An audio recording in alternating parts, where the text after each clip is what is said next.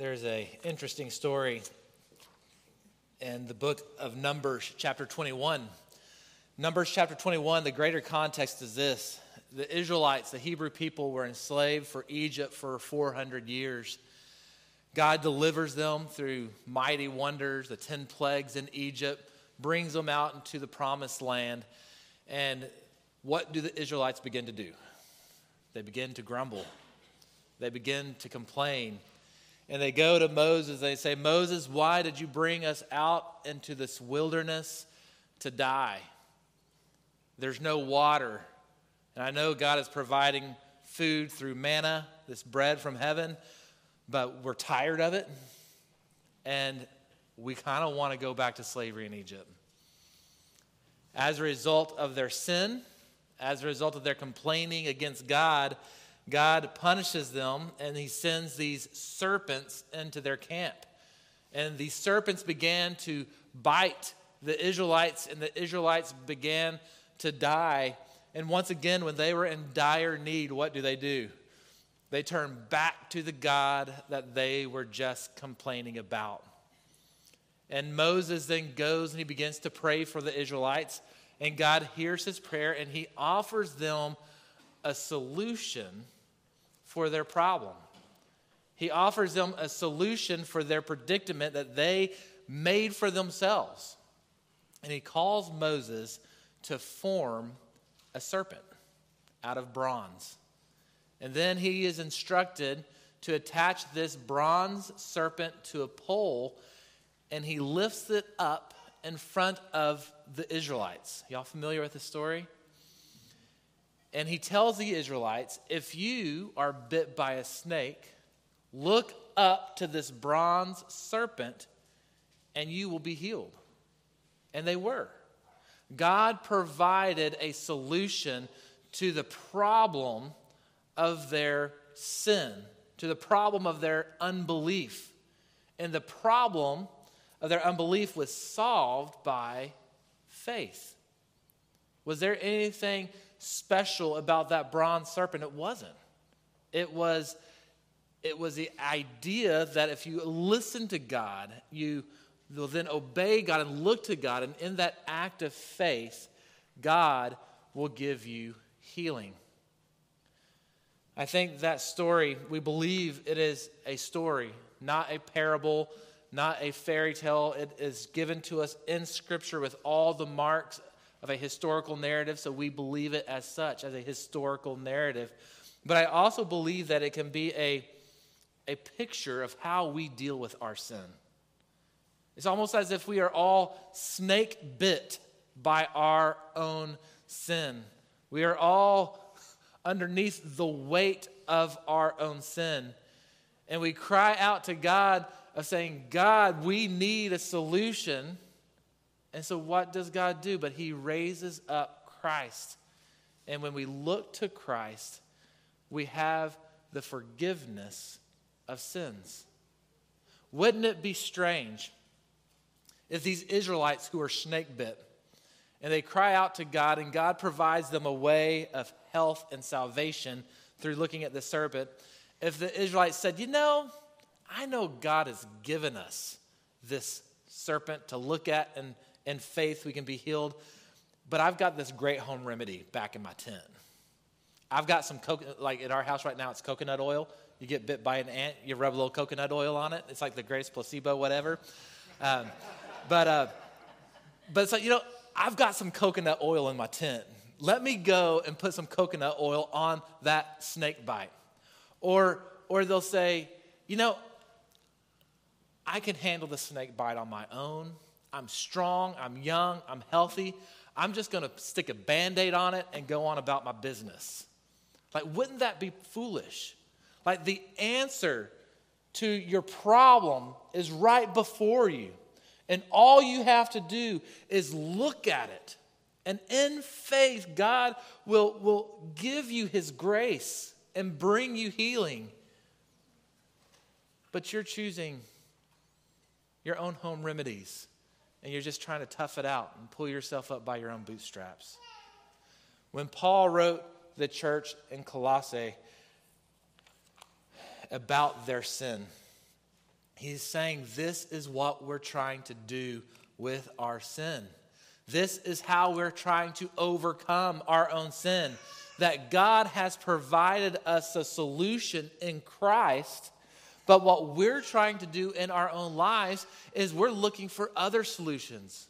What can we add to Christ? What else can we go to solve the problems of our lack of hope and our lack of identity and our sin that's bearing down on us?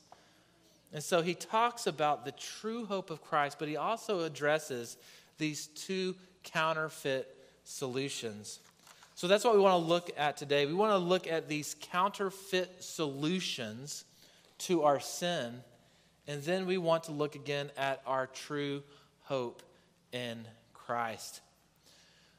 First, the first counterfeit solution to our sin is kind of a confusing one. But the first counterfeit solution to our sin, Paul describes as the law of God. Look at what Paul says in the book of Colossians chapter 2, verse 16. He says, "Therefore, don't let anyone judge you in regard to food or drink, in the matter of a festival or a new moon or a Sabbath day. These things are a shadow of what was to come. The substance is Christ." These things that Paul lists out in chapter 2, verse 16 are all elements found in the Old Testament. And what does Paul say about them? He said, don't let anyone judge you in regard to these Old Testament laws. One of the earliest heresies in the Christian faith was a heresy formed by a group of people called the Judaizers. The Judaizers were a group of people in the early church. They were probably Pharisees that came to know and believe in Jesus, or they might be priests that came to know and believe in Jesus. And what they wanted to do and what they began to teach within the Christian church is that if you wanted to be a faithful follower of Jesus, if you wanted Jesus' salvation that he offers, then the first thing you have to do is become Jewish. You had to become Jewish. Jesus was a Jew, and if you want his salvation, if you want his grace, then you have to become a Jew too. That meant that you needed to submit to the law in the Old Testament. So if you were not Jewish and living out in the Roman Empire, the Judaizers would say, well, now you need to be circumcised. Now you need to keep our dietary restrictions. Now you need to make sure that you are traveling to Jerusalem and that you are making sacrifices in the temple. And you need to make sure that you are keeping the festivals and the pilgrimages. And not only did they want Christians to become Jews in order to receive Jesus, but the Pharisees also had these other man-made laws around the laws. It was referenced in our passage even. So if you look in our passage in verse 21, he says, do not handle, do not taste, do not touch. All these regulations refer to what is destined to perish by being used up. They are human commands and doctrines. So what these Judaizers were doing is they would take a law like honor the Sabbath day, keep it holy, don't work on it. And they'd say, well, that's the law we want to keep, but we're going to explain the law with other rules. So they said, well, what does it mean to not work on the Sabbath? And they say, well, really, man, if you walk more than a quarter of a mile, you're probably working. So if you walk too long, you are now breaking the Sabbath. Or if you, one of Jesus' disciples were criticized because as they were walking, probably less than a quarter of a mile, but as they were walking along down the road on the Sabbath day, they got some grain in their hands and they rubbed their hands together to get the shells off of the grain so they could eat them. And that was seen by the Pharisees. And they said, well, you just broke the Sabbath because by rubbing your hands together on that grain, you cooked. And since you cooked, you broke the Sabbath laws. And they had all these rules surrounding the laws. And what Paul is saying in the book of Colossians is these people who are saying that to receive the grace of Jesus, we have these laws that you have to fulfill. Paul is saying, don't let them judge you.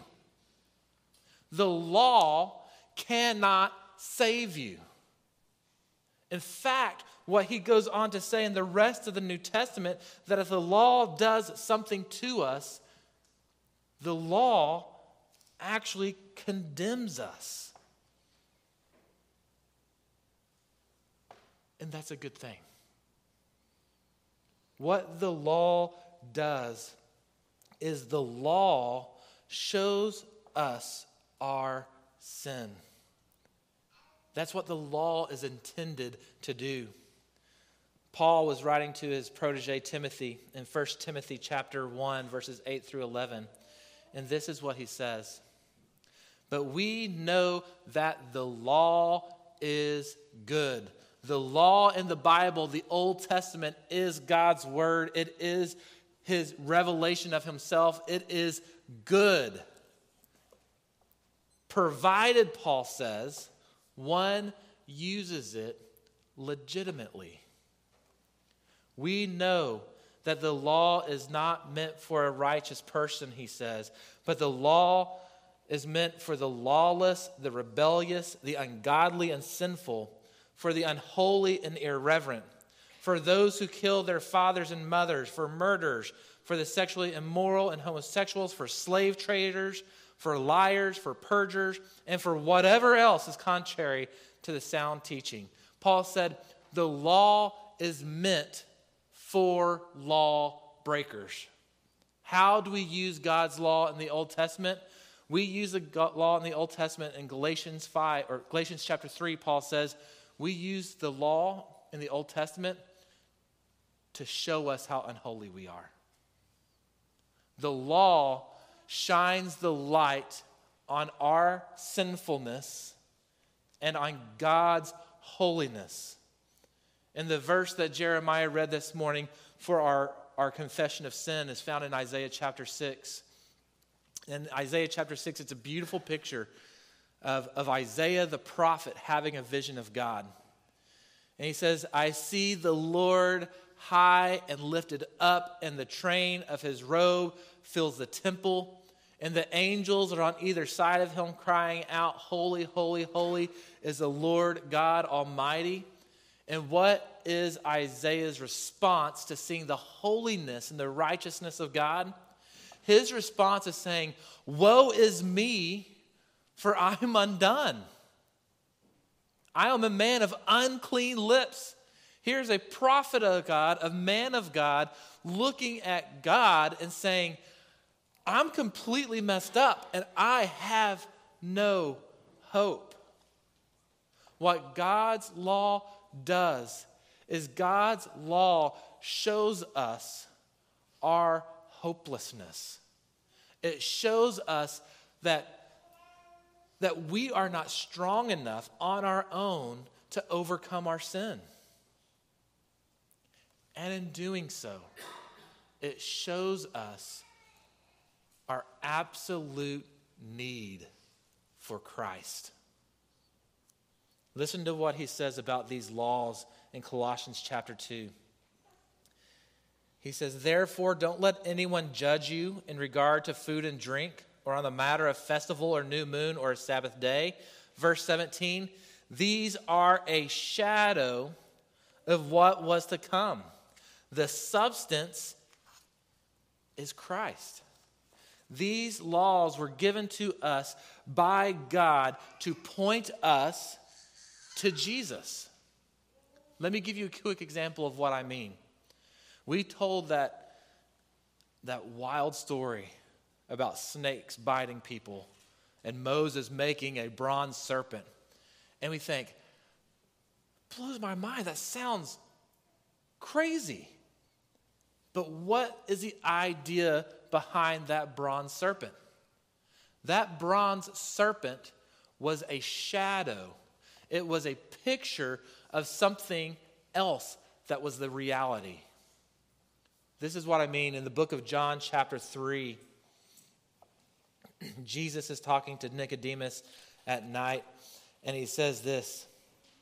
Just as Moses lifted up the snake in the wilderness, so the Son of Man must be lifted up, so that everyone who believes in him may have eternal life. For God loved the world in this way, that he gave his one and only Son, that whoever believes in him will not perish but have eternal life.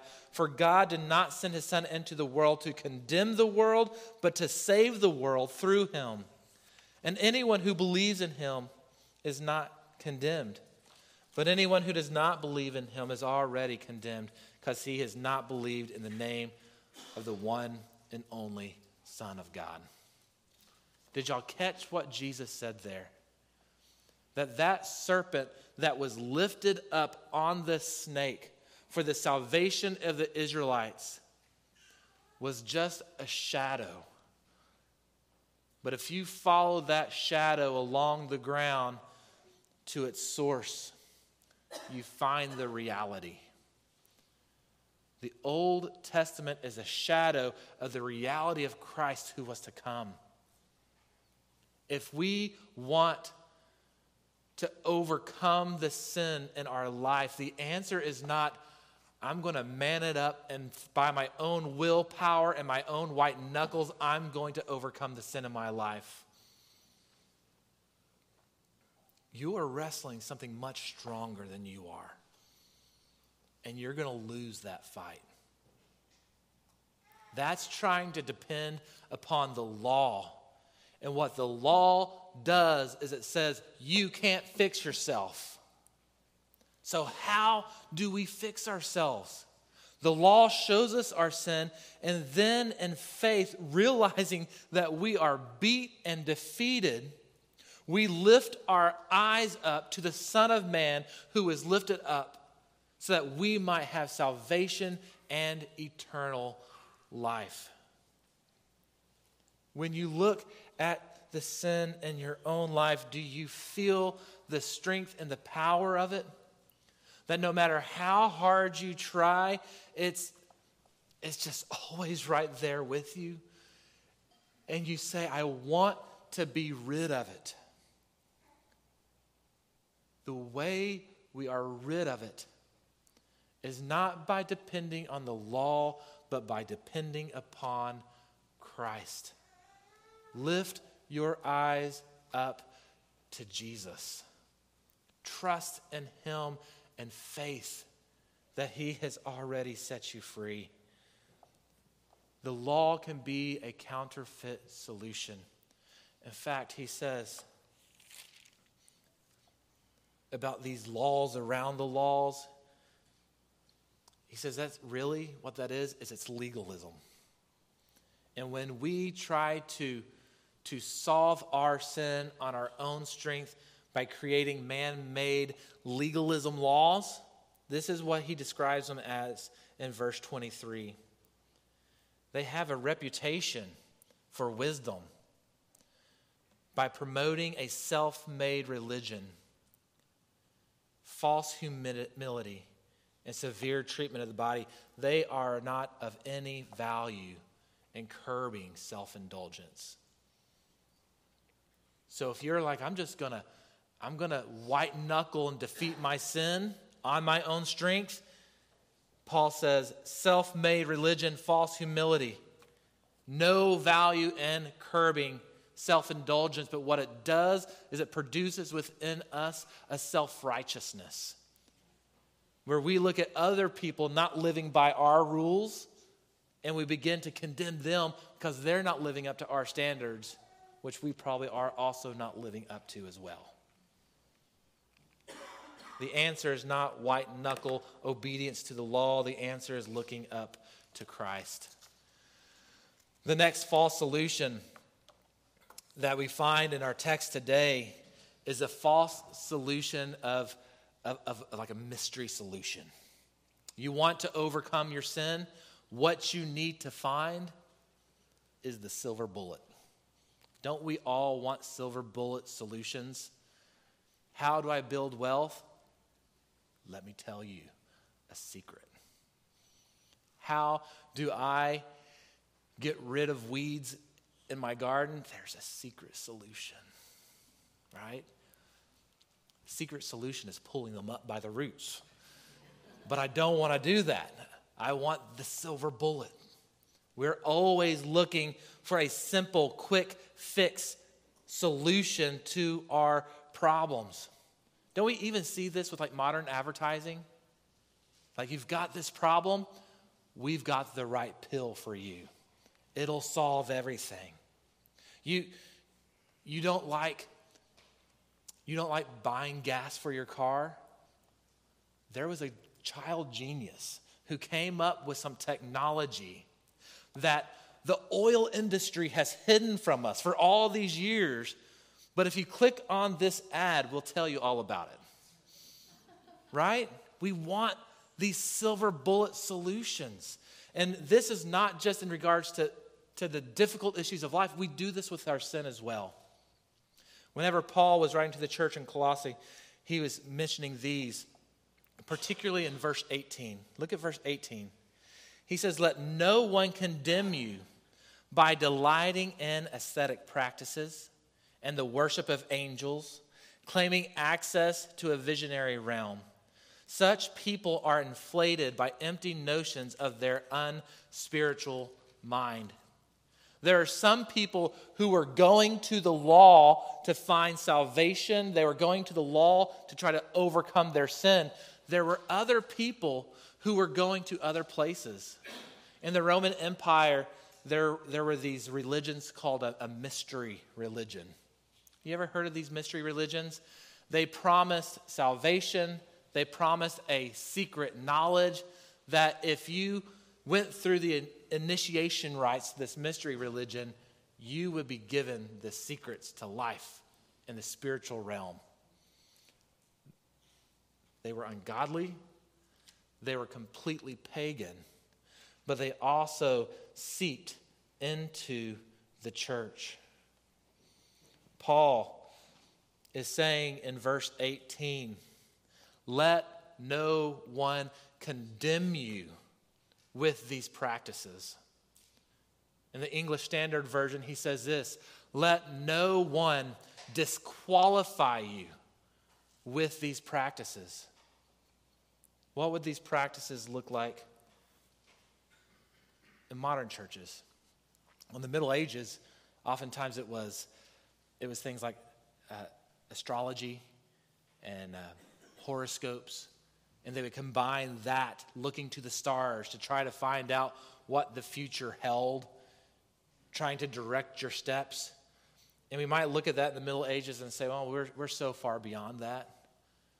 But guys, in reality, we're not.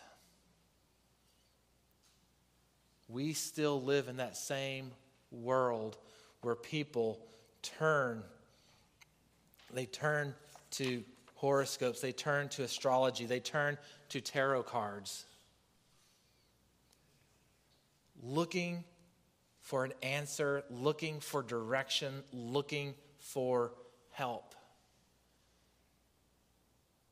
Brothers and sisters in Christ, Jesus and tarot cards should not touch each other. They are different faiths, they are different trusts. To be a Christian and to try to seek future answers in tarot cards reading is ungodly.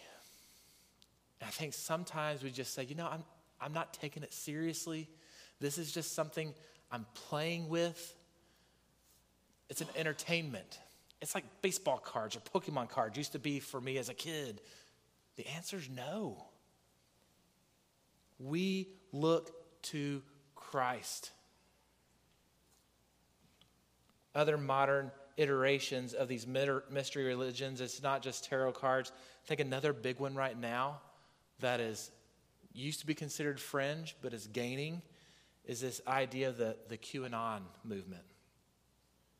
The QAnon movement started online probably back in, 2017, sometime just before the pandemic.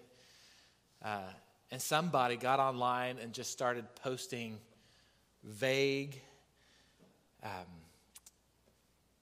vague truths on message boards, which kind of got people talking. And then it grew, and in being vague and speaking in riddles, offering hope, but hope shrouded in mystery, offering, if you follow me and listen to me, I will bring you enlightenment about the true things that are happening in our society. It has all the marks of these mystery religions that Paul is saying, don't go there.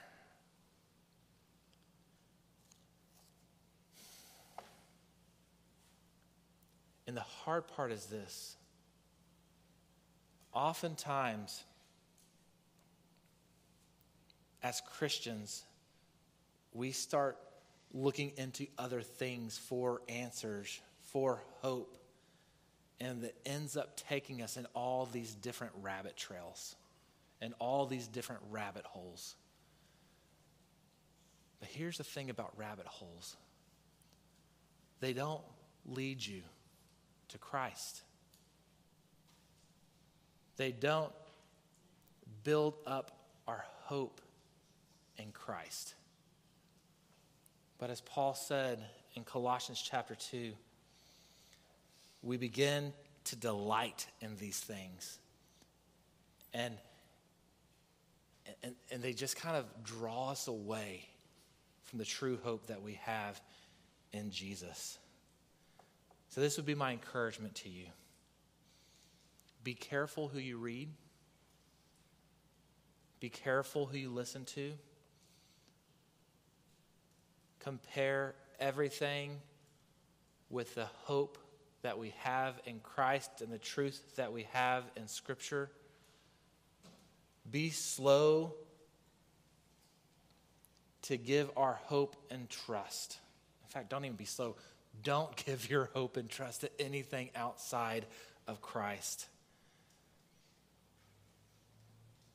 And be careful, because when we post something not really thinking that much about it, there's a danger that we would pull other believers with us into that same rabbit hole.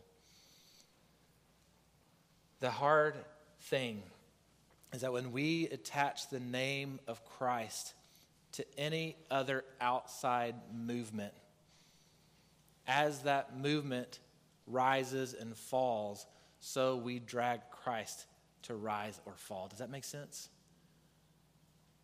So to attach Christ's name to something that is unholy is to smear our God.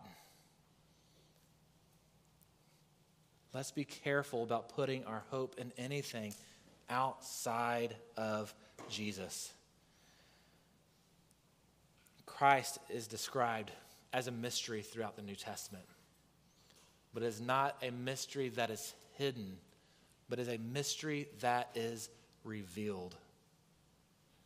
The fact that God became man and put on flesh and dwelt among us is a mystery. It was hidden, it is revealed, and now can be shared with everybody without cost, without payment. We give Jesus away. The church is not clickbait.